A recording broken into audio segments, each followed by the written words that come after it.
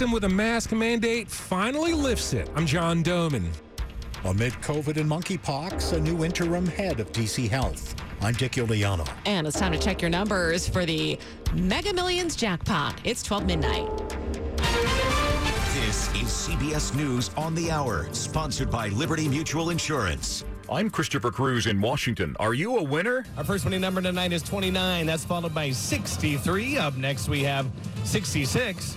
Your next number is 7, and your final white ball number for this Tuesday evening is 60. Now for the Mega Ball number, that's 15. The numbers again in Tuesday night's $830 million Mega Millions drawing: 7, 29, 60, 63, 66, and the Mega Ball was 15. The former president is now the subject of a criminal investigation. Details from CBS's Matt Piper. The Department of Justice is investigating former President Trump's actions in its January 6th probe. CBS News has learned that prosecutors have asked witnesses about conversations with him, his lawyers, and others in his inner circle, and have seized phone records of top aides. The Washington Post reports, and a source has confirmed to CBS News, that the investigation does indeed include the communications of people close to the former president and his campaign, and the former president's conversations themselves. St. Louis is dealing with the aftermath of flash flooding. After a record rainfall early Tuesday, one person was found dead in a car that was in more than 8 feet of water. A massive downpour dropped 10 to 12 inches of rain in the area. More from KMOV-TV's Caroline Hecker. St. Louis woke up underwater. It's really coming up rather quickly. By 7 a.m., 8 inches of rain had fallen, shutting down 4 major highways into the city. So boxed in, there's nowhere for the water to go. Roads were overwhelmed. Cars drowned in the waters were left abandoned, with homes and businesses not spared from the historic flash flooding. In California, crews say they're starting to get the massive oak fire near Yosemite National Park under control. Thousands of people remain under evacuation orders. Natasha Fouts is with CAL FIRE. We're getting in more resources. We're the top priority fire in the state right now. The fire began Friday and quickly expanded to become the state's largest of the year. A strong earthquake struck the northern Philippines Wednesday morning local time. The Senate building in the Philippines capital Manila was temporarily evacuated, and the city's metro briefly halted after a 7.1 magnitude earthquake struck the island of Luzon. Its epicenter was more than 300 kilometers north of Manila in Abra province, where a hospital had to be evacuated after its partial collapse. The BBC's Chris Barrow. It was a pope as we've never seen a pope before, wearing a full indigenous headdress. It was given to Pope Francis after he apologized for the Catholic Church's role in what he called Canada's disastrous residential school system for indigenous children.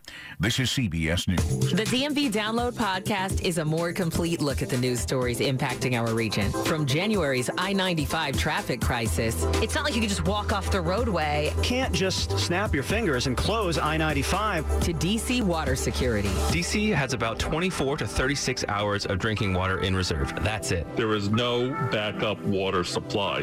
Megan Cloherty and Luke Garrett dig deeper every weekday. Listen wherever you get your podcasts. Presented by Steamfitters Local 602. WTOP at 12:03. Wednesday morning, midweek, July 27th, 2022. Cloudy, might see a spotty shower this overnight early morning. By daybreak, we're down to the 60s and 70s in most of the region. 74 in our nation's capital right now. Good morning to you. I'm Dean Lane. We do indeed thank you for taking us along for your early Wednesday morning ride. Topping the local stories we're looking at for you as we do head into this day together. We begin the ride with a young boy seriously hurt this morning after being hit locally by a car in D.C., happening on Monday. And police say the driver was also a child nowhere near legal driving age. The 11-year-old boy was behind the wheel of a 2020 Kia Optima, and he was driving it just before 7 p.m. in a parking lot off Mississippi Avenue near 19th Street in Southeast D.C. According to police, that's when he lost control of the car and was unable to hit the brakes.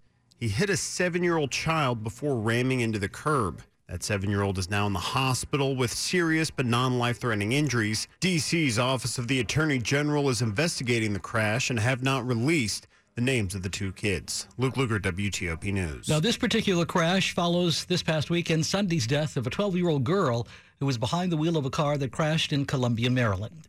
WTOP at 12:04 Wednesday morning.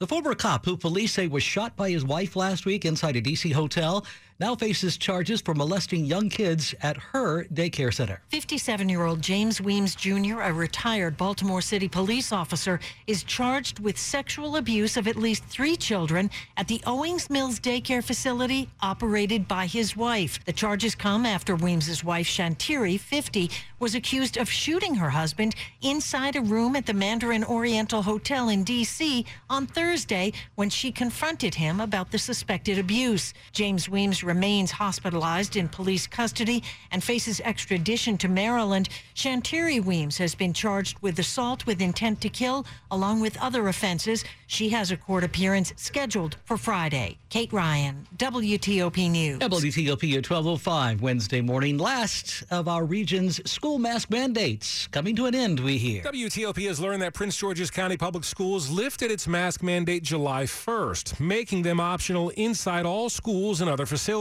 A short email was sent to county staff that afternoon asking for everyone to exercise good judgment and support whatever choice their colleagues make about wearing a mask. Back in February, Prince George's County Public Schools CEO Monica Goldson said in an email to parents she anticipated lifting the school system's mask mandate by the end of the school year, but ultimately did not lift it before summer arrived. John Doman, WTOP News. Sharon Lewis has been named interim director at the D.C. Department of Health following the resignation of Dr. LaQuandra Nesbitt recently. Unlike Dr. Nesbitt, Lewis is not a medical doctor, but a registered nurse who holds a doctorate in healthcare administration.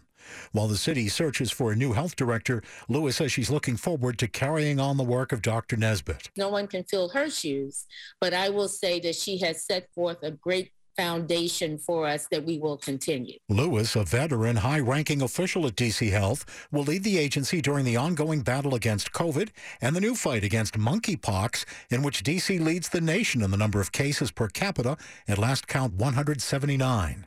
Dick Iuliano, WTOP News. So how do Virginia voters think first-year Governor Glenn Youngkin is doing these days? The latest Commonwealth poll from VCU, Virginia Commonwealth University, shows 49% of respondents to that poll approve of the job he's done so far, while 38% disapprove. Youngkin's approval is split by party and region, but the poll found support for a gas tax holiday, ending the grocery tax, and funding HBCUs is strong across all demographics. As for Virginia's surplus tax revenue, 47% of respondents to this poll support using extra taxpayer dollars on government programs such as welfare initiatives or state-funded clean energy projects rather than returning the surplus to taxpayers in the form of $250 rebates. WTOP at 12:07, we update traffic and weather. Coming right up. Our greatest offer this Friday, Saturday, and Sunday. Marlowe Furniture's 3-day super sale with huge discounts. Save 50% off all furniture. Plus, take an extra 10% off your entire furniture purchase.